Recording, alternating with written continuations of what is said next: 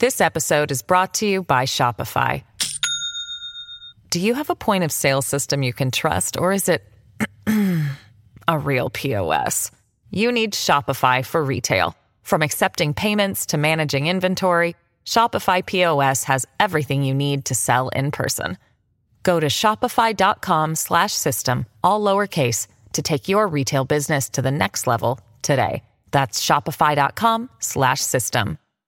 Hello, everybody. This is Marshall Poe. I'm the editor of the New Books Network. NBN listeners like to read books and buy them. So we thought we'd tell you that right now, our friends at Princeton University Press are having a remarkable site-wide sale. You can get 50% off books, including ebooks and audiobooks, with the code 50, F-I-F-T-Y, at checkout until May 31. You can save some real money on Princeton University Press books. I encourage you to go there and check it out. Welcome to the New Books Network. Hello, everybody, and welcome back to New Books in Education, a podcast channel on the New Books Network. I am Kai Wortmann, the co-host of the channel, and I'm here today with Morten Korsgaard to talk about his new book, Bearing with Strangers, Arendt, Education, and the Politics of Inclusion.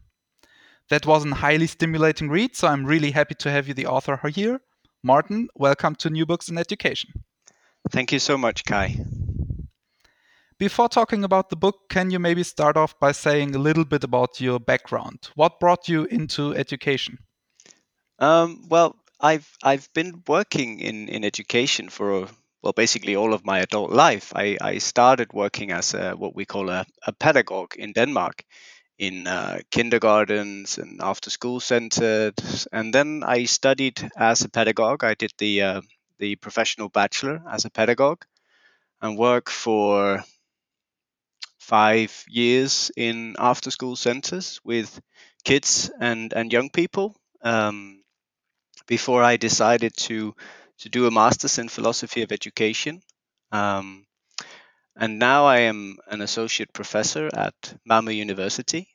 I teach primarily in the teacher education program, and now also in our international master's program in educational theory. So I have both a practical background, but then also the philosophical and theoretical, which is my main interest at the moment, of course. That's quite rare. I wonder whether you can say on a general level, because we before we start jumping into the book, how can you say on a general level how your practical work experience influenced your thinking about education as a theorist? Well, I think it's influenced in a number of ways, but I think that the primary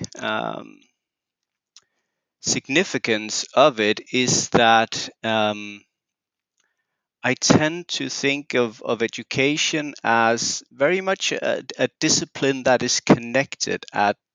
So both the practice and the theory of education are for me intertwined in all of the interpretive acts that go on. Both when you're working as a practitioner, that can be as a pedagogue or as a teacher, you're constantly interpreting signs and signals and practices emanating from the pupils or the children.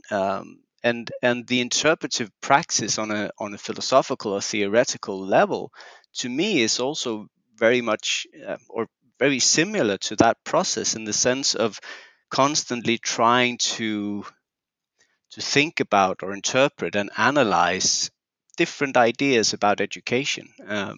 So for me, those are intertwined, which is, of course, quite different from the standard idea in educational research today, that education is a field of practice with various institutions and using different scientific theories or methods, we can interrogate that practice.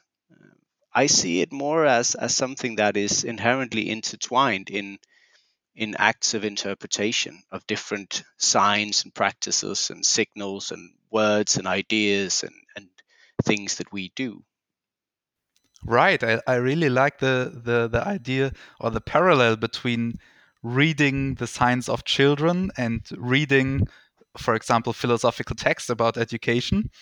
But maybe we can come back to this later, and talk about the topic of your book. And it is on inclusion, and it's a big topic in educational discourse. There's a lot of discussion going on there. Why did you write another book on inclusion? Um, well, I when I worked in after school centers, I part of my job was as a social or special pedagogue, and I worked with children that um, in some way or other struggled with being included in the school or in the after school centers. So I had contacts with parents, and I did sort of special activities with the children and so on. So I have a, a practical interest in that. In processes of trying to include children who are, for various reasons, struggling with being included in normal settings in the educational systems, if we can put it that way. And then when I started reading the literature and looking into at the policy level, but also at the academic and theoretical level, into inclusion and inclusive education as an academic or a research field, I was quite struck by the fact that most of the rhetoric and most of the research was not really asking educational questions. Right.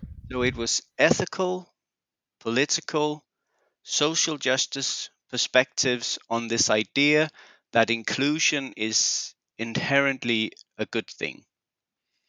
And of course, it's difficult to disagree with the idea that all children should be included in our educational system and in our society and so on. But I struggle to find or see educational thinking about these questions. So in a sense, I tried to. I don't know if I succeeded, but I tried to turn the question on its head and say that before we can begin to talk about inclusion, we need to talk about education. And then I had to narrow that down to focus on schooling, um, or what I in the book call the activity of schooling. Okay, before we, uh, I will ask precisely this question: what you mean by the activity of schooling? Um, let's explore a bit your theoretical framework. You heavily refer on the writings of Hannah Arendt, and I know from reliable sources that you, for parts of your life, were referred to as the Arendt guy. Can you tell us a bit about her? Who was Hannah Arendt, and why are her ideas fruitful for thinking about education? Well, Hannah Arendt was a German thinker who immigrated to the U.S. and lived for most of the part of her life in the U.S. and she wrote on a vast variety of topics and tackled many contemporary and classical and philosophical and political issues throughout her writings. I think she's mostly known for her infamous concept of the banality of evil and for her analysis of totalitarian regimes. Um, but she wrote two texts about education that are, to me at least, very, very interesting. Her political works and her other works are also interesting and can also be put to use in thinking about education. Um, but there's an essay called "The Crisis in Education," which was the starting point for my interest in Hannah Arendt, and which began during my master's studies, and I wrote my master's dissertation on Hannah Arendt and education. So her ideas just sort of followed me into this project on inclusion. It wasn't really decided in advance that that would be the starting point.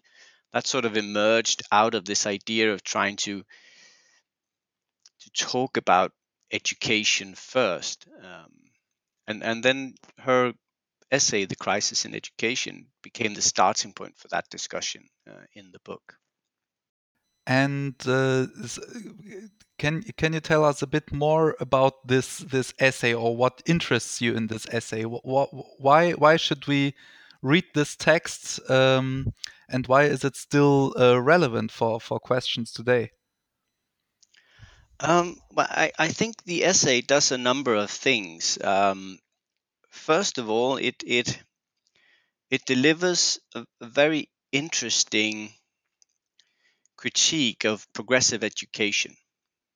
That is interesting both from the perspective of the time in which it was written, because there was strong debate in the 50s and 60s in the US and in Europe between progressives and conservatives. And in many ways, that is a discussion and a debate that is still going on. But Arendt gives a very particular response to that debate, which doesn't fall into sort of a traditional progressive view, but also not a traditional conservative view, although the essay has been read in that way as a conservative essay. But she's really trying to do something else. She's trying to say, which I find in a sense banal, but also very much illuminating. She's trying to say that education, in order to be revolutionary, or education in order to be able to have a positive impact on future society, must be conservative. She's not the first to say that, of course, but I think she really does a good job of clarifying why that is. Why it is that in order to preserve what is new and what newness every new generation brings into the world, a potential for eventually changing and impacting that world, in order for that to flourish, education has to be conservative. So education, in a sense, concerns learning about the world, but not learning how to live in the world. Because for Arendt, and no doubt she was influenced by her experience with totalitarian regimes in the beginning of the 20th century in this idea. But for her, if we teach children how to live in the world, precisely what skills are needed, precisely what competences they're going to need, how they should understand different practices, ideas, subjects, and so on, then they won't be able to let their newness impact the world in any meaningful sense. Their chance of doing that will be robbed from their hands, as she writes in the essay. So that's one aspect which she describes in the essay in a really nice way, and in, to me at least, also in a very convincing way. The second thing is that she makes a separation or distinction between education and politics. And that's a distinction that has been heavily discussed and also heavily criticized in much of the educational scholarship on Hannah Arendt. And the reason is, and I met this a lot when I was, first presenting the ideas for this book project to many different colleagues from different disciplines within the field of educational studies, that this was simply incoherent, because education is inherently political. Because Education concerns also choosing what students are presented with. So it's a question of representation, which is also always a political question. Um, we know from a lot of sociological studies that a lot of what impacts children in education goes on behind the back of teachers. So the hidden curriculum, for example, which shows that education is inherently and necessarily political in all of its aspects and facets. So how can you even begin to talk about a separation or distinction between education and politics? Now, I've already touched on one of the reasons why Arendt argues that education is not political, and that is because she sees the risk of a political education to be too great.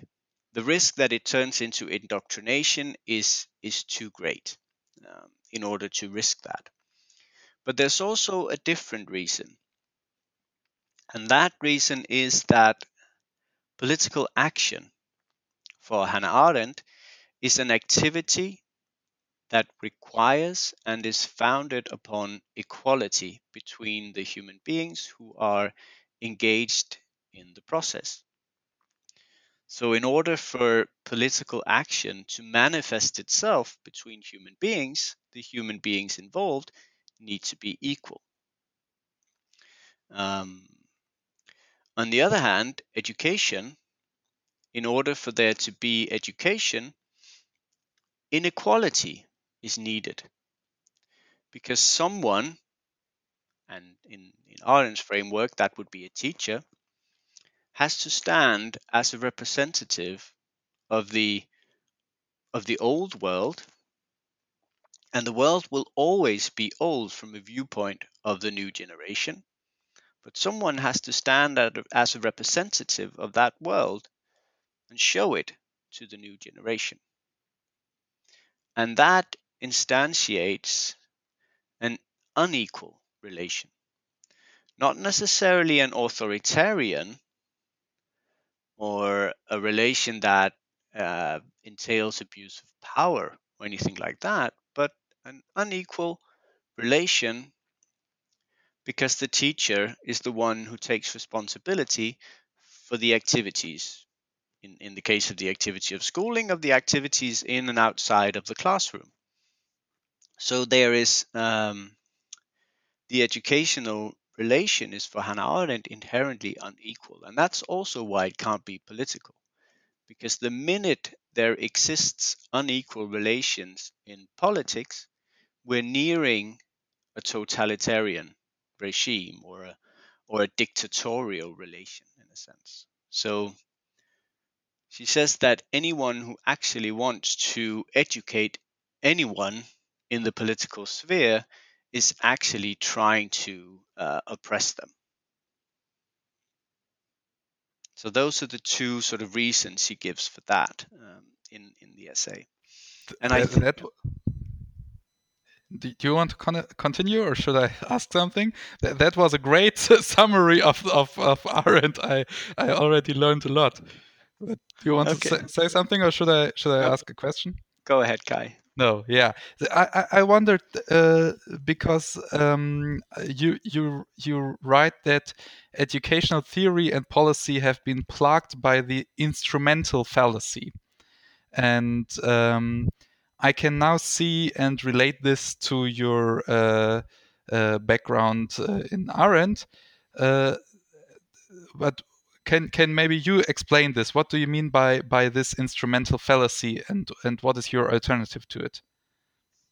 The instrumental fallacy is to put it very simply, and it is a simple idea, is instrumental fallacy connotes an idea or a view in which education is seen as a means towards an aim that lies outside of education. So the instrumental fallacy, for example, is the idea that education is a set of practices and a set of institutions that exist in order to fix inequality exclusion, environmental crises, financial crises, lack of specific competences in a society that is exposed by global competition. The idea basically that education is an activity of which we can ask that it fixes whatever societal, economic, or political issues we consider to be problematic or relevant in the current political climate. Um, so, and that's not something that is new or um, an idea that's uh, the analysis that I give is in any way original. I think it's been done by many others and probably in more convincing ways than I present it in the book. The instrumental fallacy, or this idea that education is a means towards solving political issues or even a means for founding new political communities or new political ideas. I mean, is as old as philosophical and educational thinking, maybe even, and it goes back at least to Plato. And I realize, of course, that educational and philosophical thinking go way back beyond Plato, of course. But that's where I start in the book with Plato and his idea that part of education's job is to sort people into the right sort of categories so that we can found a just society and a fair society. So now I'm really interested in your alternatives, and chapters 3 to 6 of your book offer answers to quite fundamental questions. So you ask the big philosophical "what is" questions, and the chapters read "what is schooling," "what is teaching," "what is a teacher," and "what is a student." So maybe we can work through these questions and keep this uh, avoidance of the instrumental fallacy in mind. And now I'm really bad and just ask you the question also: what is schooling? Yes. Well, a consequence of my sort of trying to turn my exploration of inclusive education on its head, and then starting with the question of education first, was that I had to ask these questions, and in a sense, it's of course ridiculous or and even pretentious to want to ask and answer those questions within a limited study as such as the one that I did. So I'm not saying that in the book I deliver the answer to what schooling is. I would say that I deliver at least a sketch of an answer or one way of trying to understand it, which is precisely as you said, Kai, which is an attempt at trying to think what is schooling outside of this instrumental fallacy, which has been at the heart of much of educational thinking, I would say. So, so what is schooling? Um, Schooling is an activity that is characterized by a relation between someone who stands as a representative of a world, and on the other hand, someone who is new to this world. And I think perhaps here it's important to say just a couple of words about what is meant by world in this sense here. And I build on Hannah Arendt's idea here, and she builds in turn on Heidegger and other phenomenologists. But the idea here is that the world is a focal point. So the world is whatever object or idea that we can put on the table and focus our attention on. So when we're engaged as human beings with the world, we're engaged with the objects and ideas that are around us. And then, of course, we each have our unique perspective from which to look at this world. And this to me also speaks to what I call the activity of schooling, that the activity of schooling is the conscious act of putting this world on the table.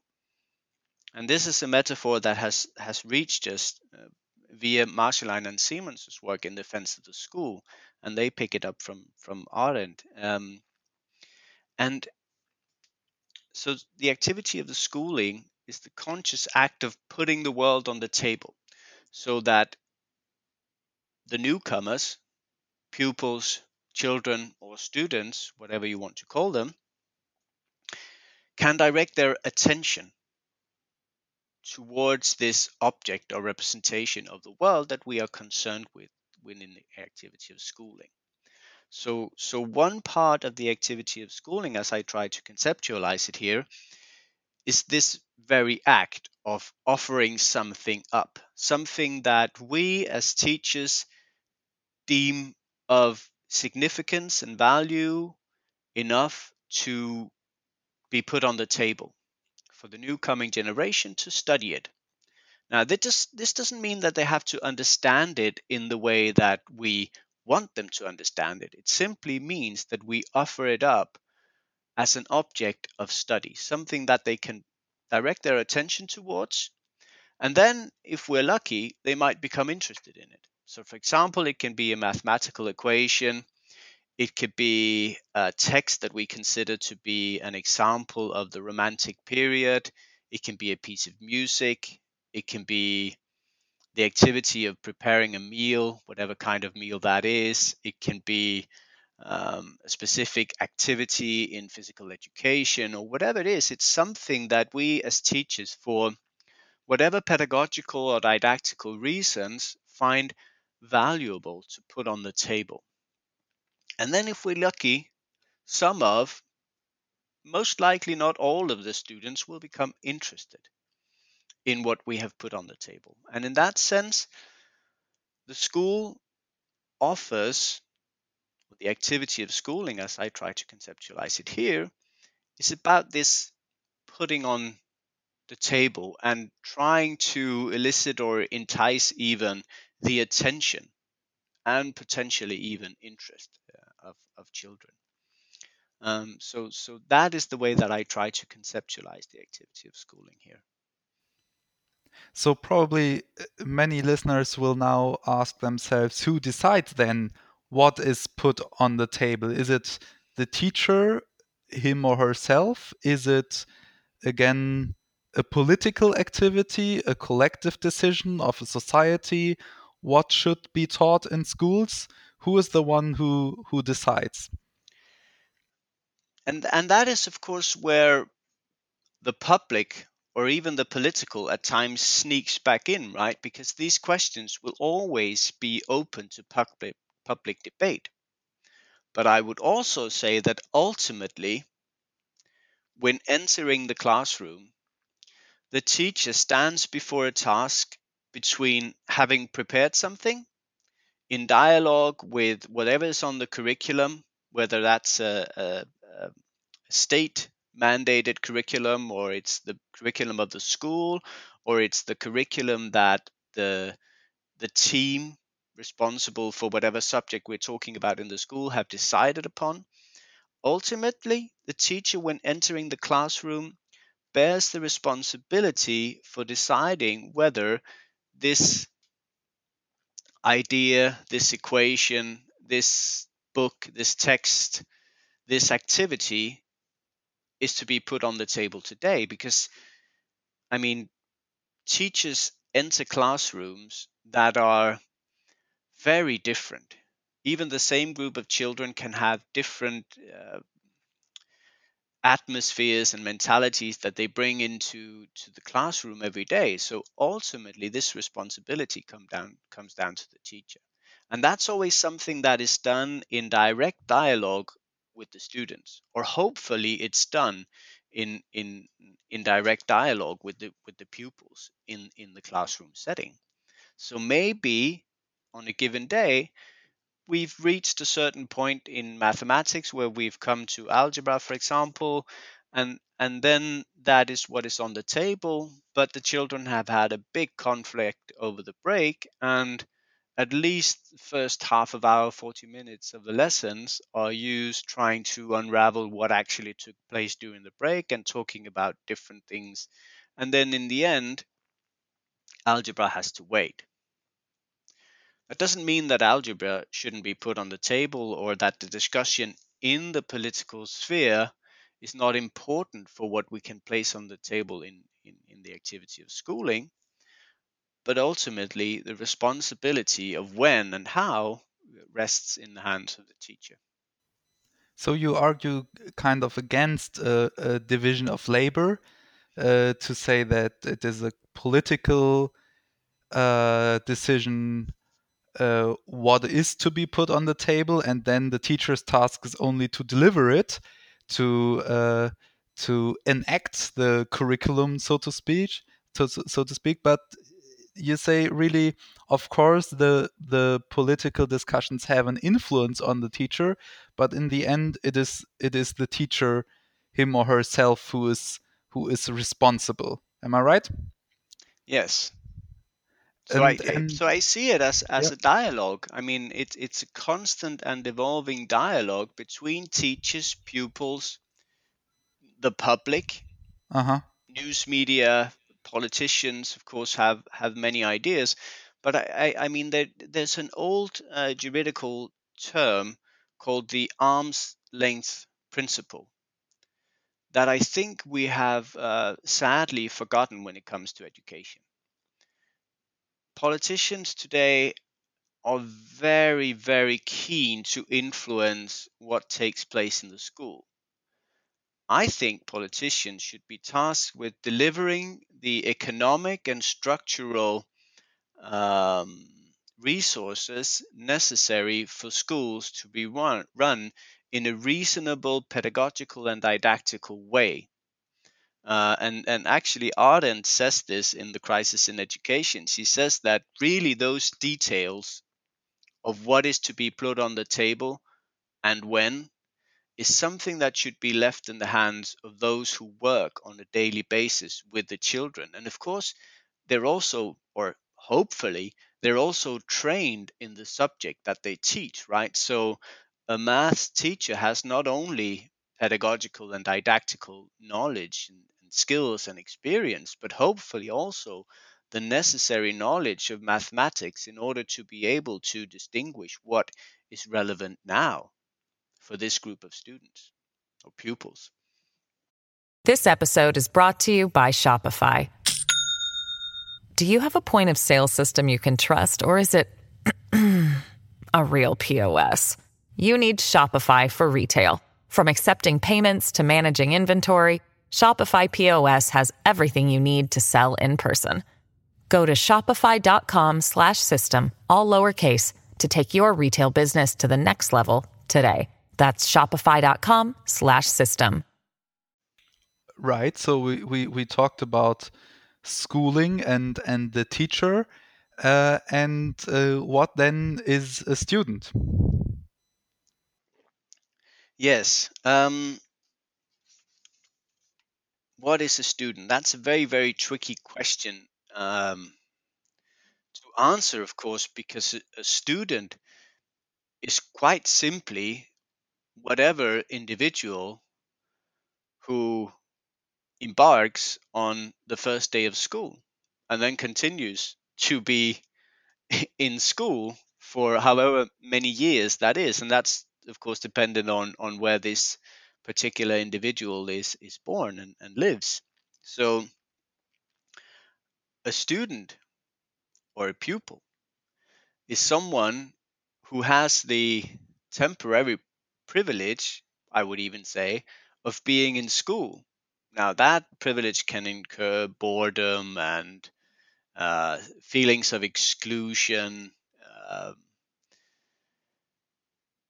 being left out, being bullied, all kinds of experiences that we all remember from our own schooling.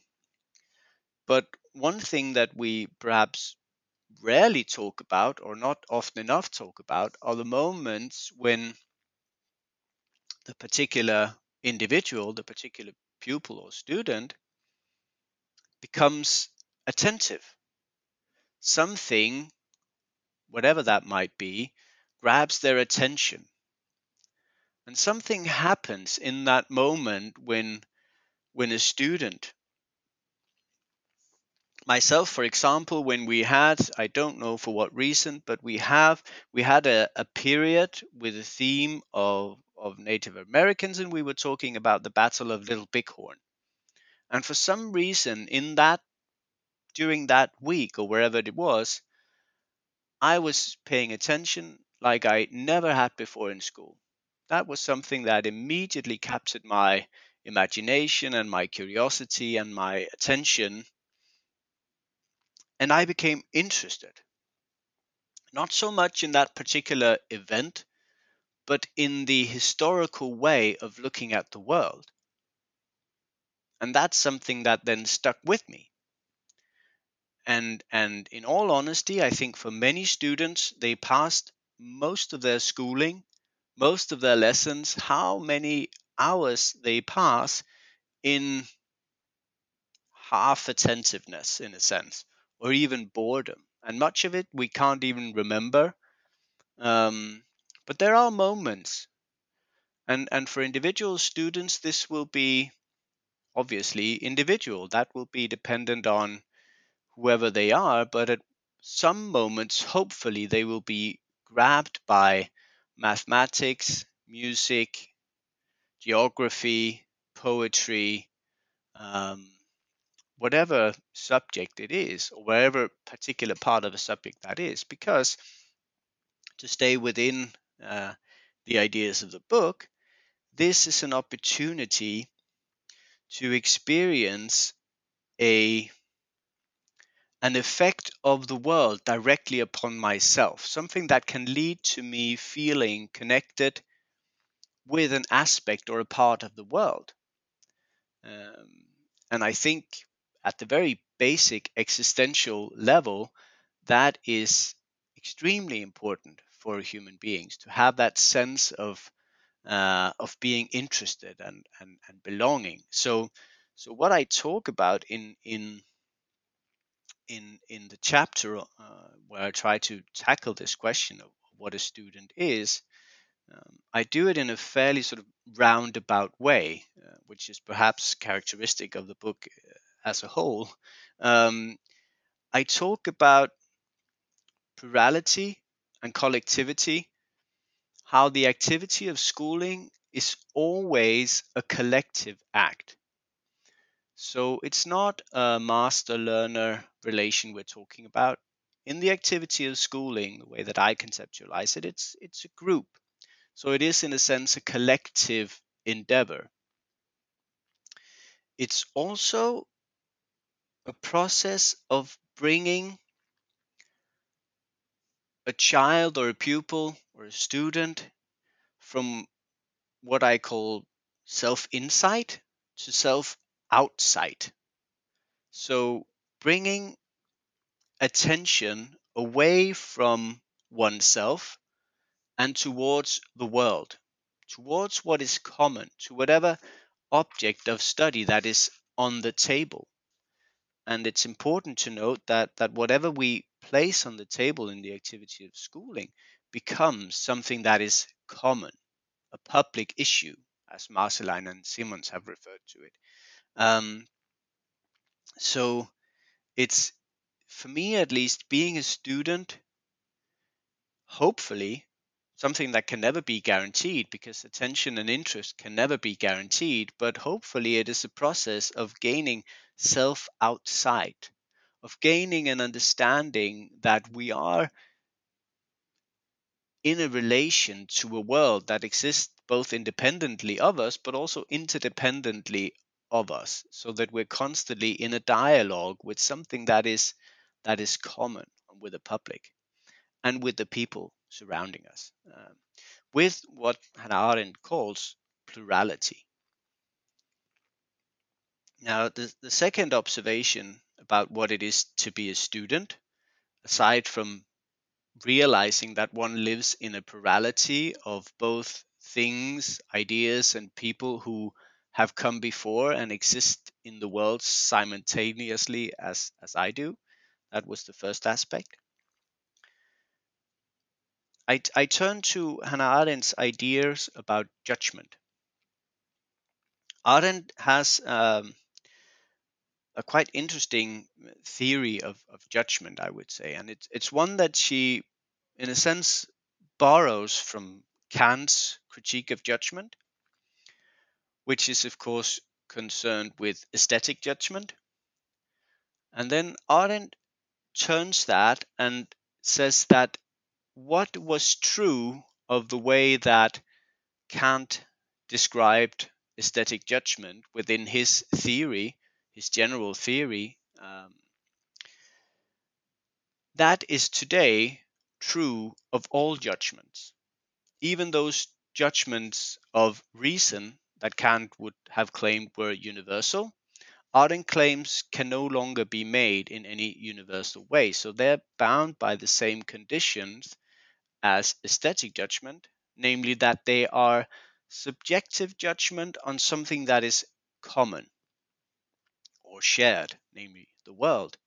So we are faced with a task that is quite challenging, but also enriching in the sense that we have to find validity not in one universal form of reason, but in the communication and dialogue with other human beings. And that's why judgment for Arendt hinges on what she calls enlarged thought, or you can say this better than I, Kai, but erweiterte Denkungsart, or an enlarged Erweiterte way of thinking. Denkungsart, yes. Erweiterte Denkungsart, yes. Thank you. And that is a process or a practice of going visiting, as Arendt says.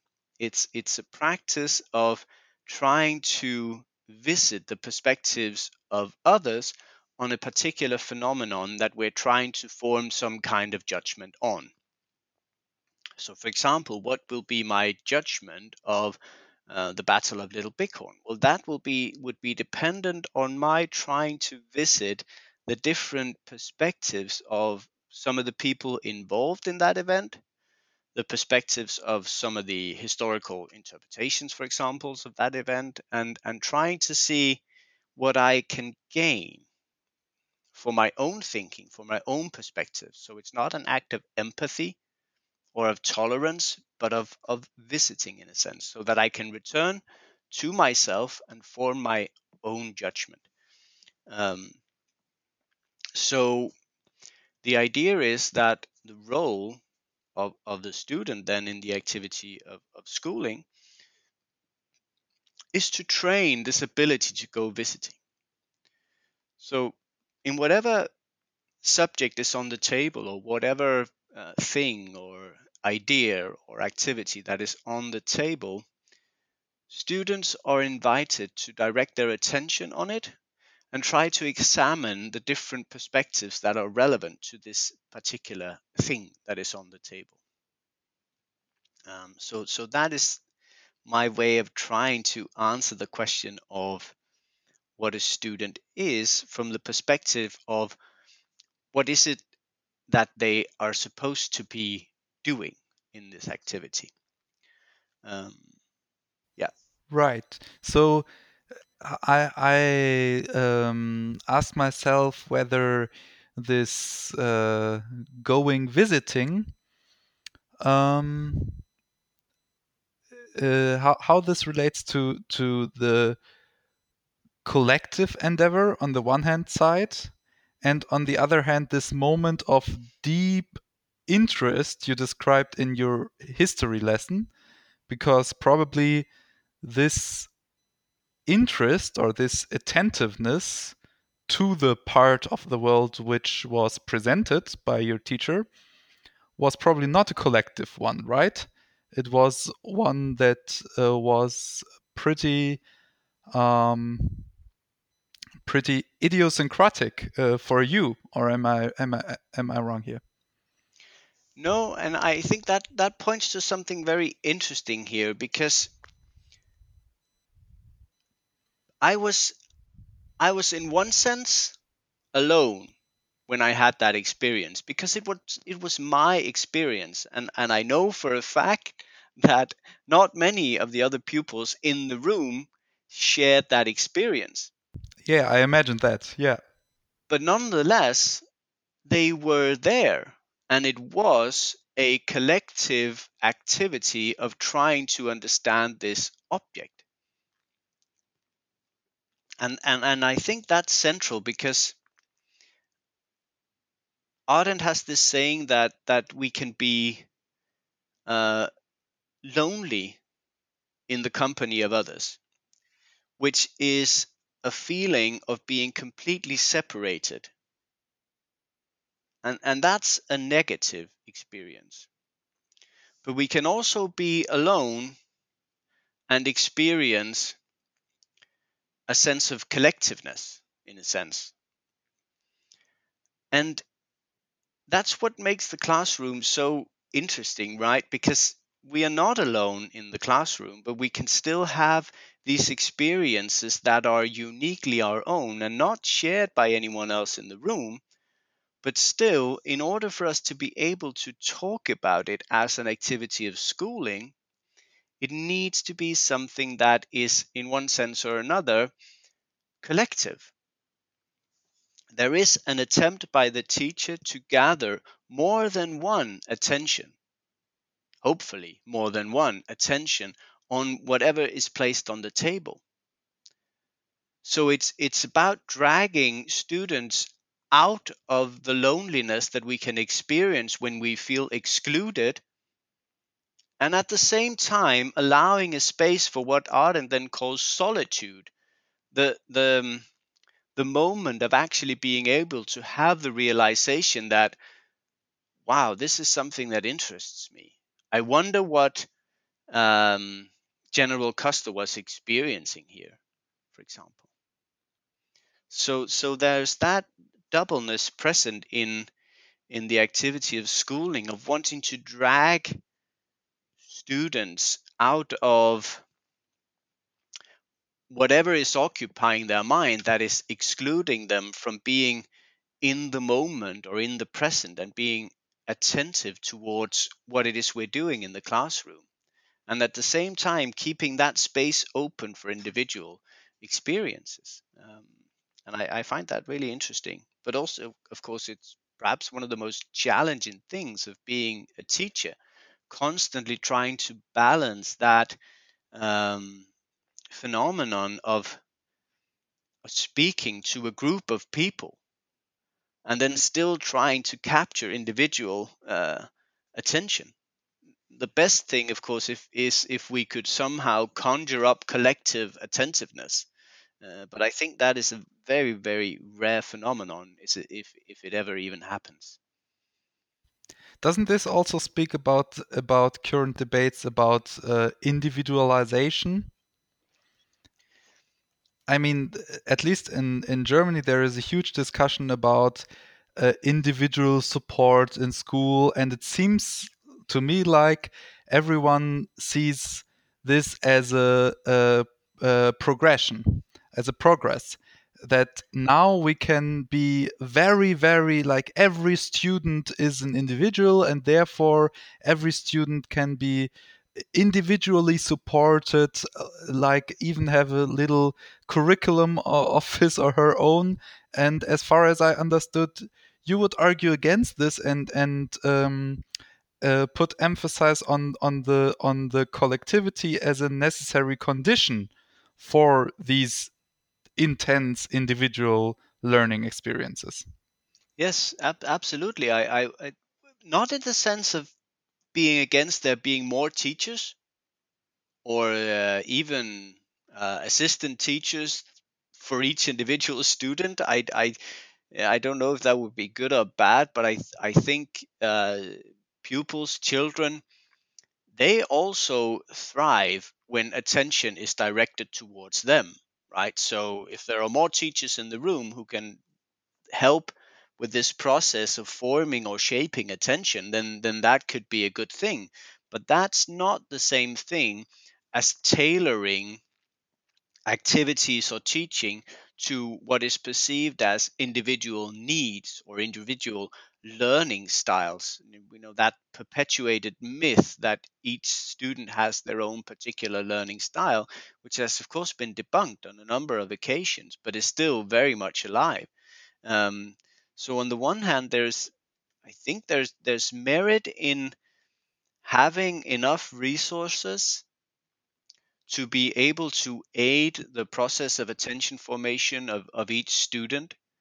But that for me is something very different from catering, if you will, to individual learning styles or individual needs.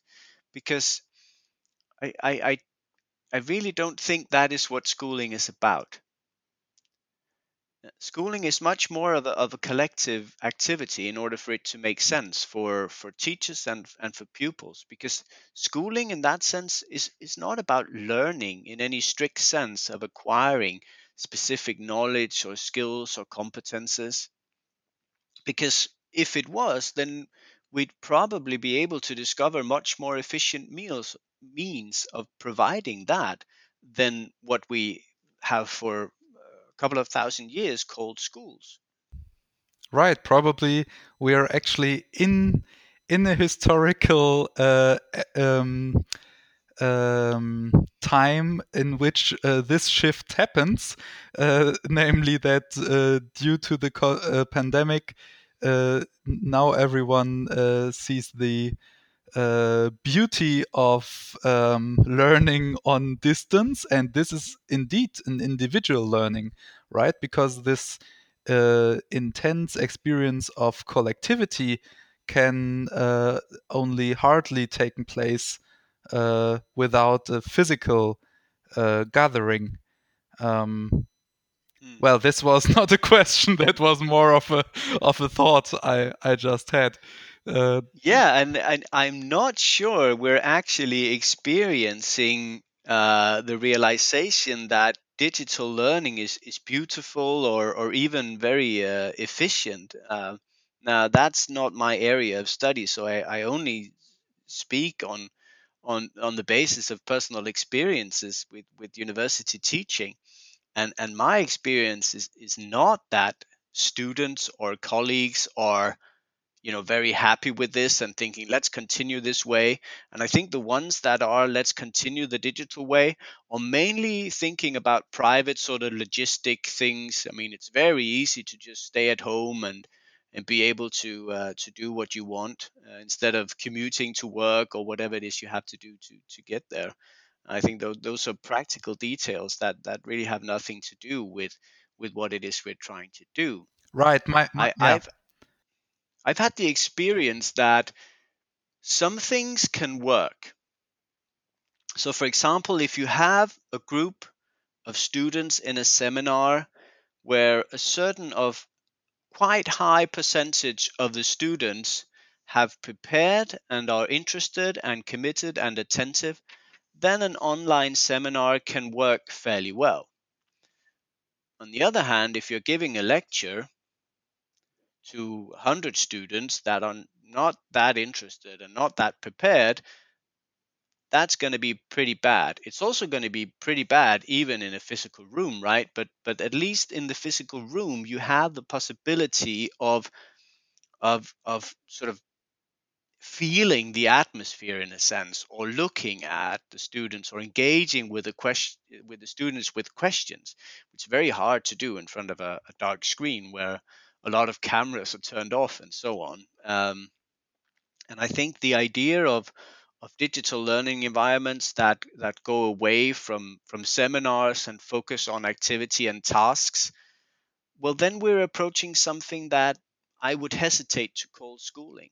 We can call it individual learning, and I'm sure it can be very efficient for some students or pupils, but I would hesitate to call it schooling or even consider the results of that to be interesting Absolutely. from the perspective of the Absolutely. school. My thought was precisely this. It can be an effective way of learning or acquiring knowledge. I would argue it can be more effective than schooling. But of course, Yes. as you argue, schooling is about something else, or at least mainly also about something more than just learning knowledge. That was my thought. That I was not proposing to shift to online learning instead of schooling, but right. So maybe one last question, more focusing on the book. I wonder whether you can explain the title, "Bearing with Strangers." What does that mean?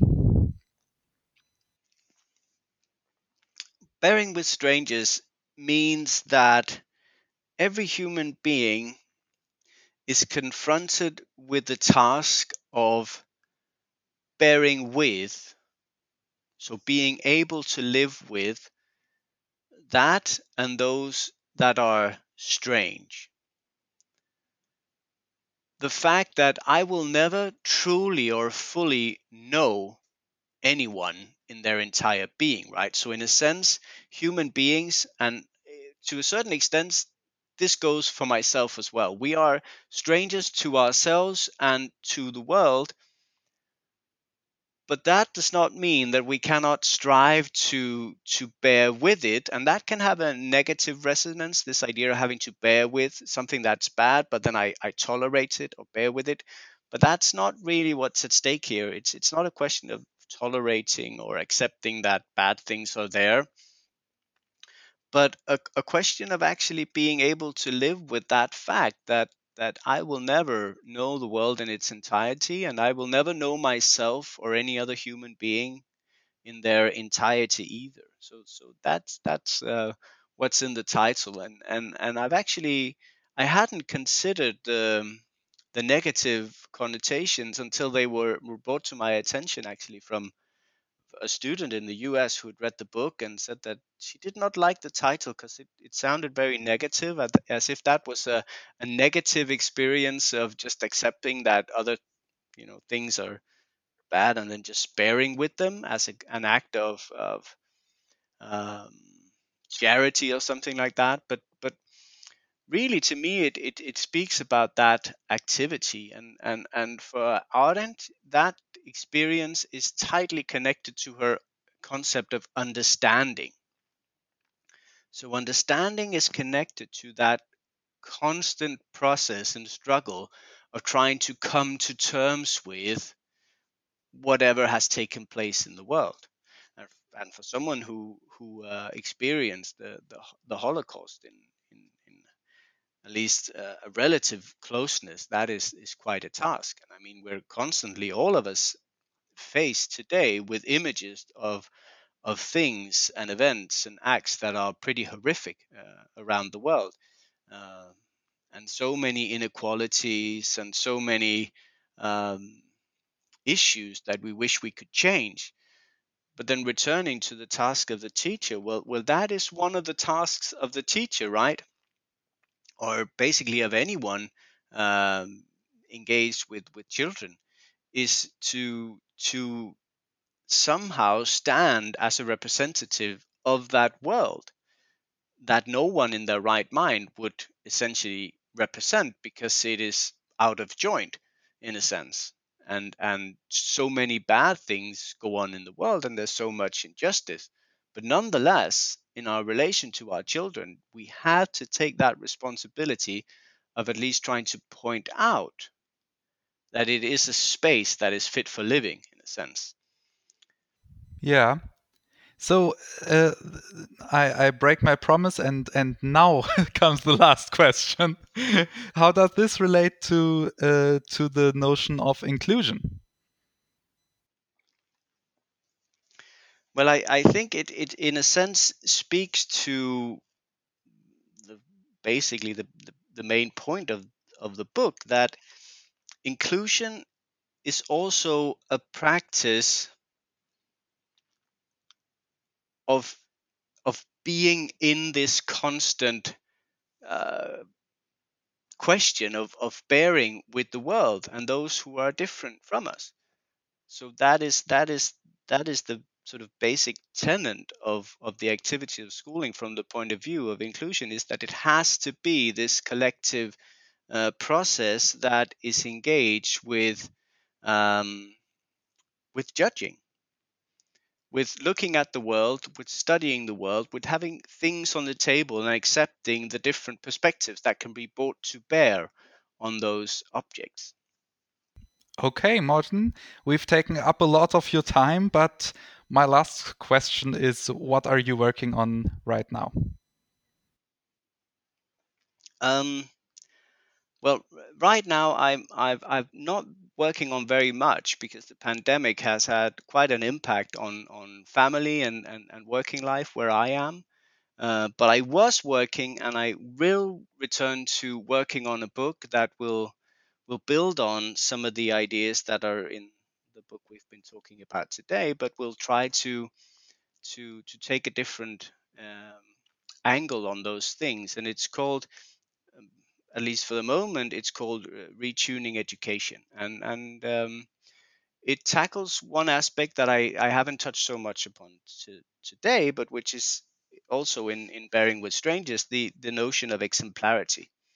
It also tries to tackle the good old German concept of Bildung, and whether that is something that can be of interest to working out what this activity of schooling is.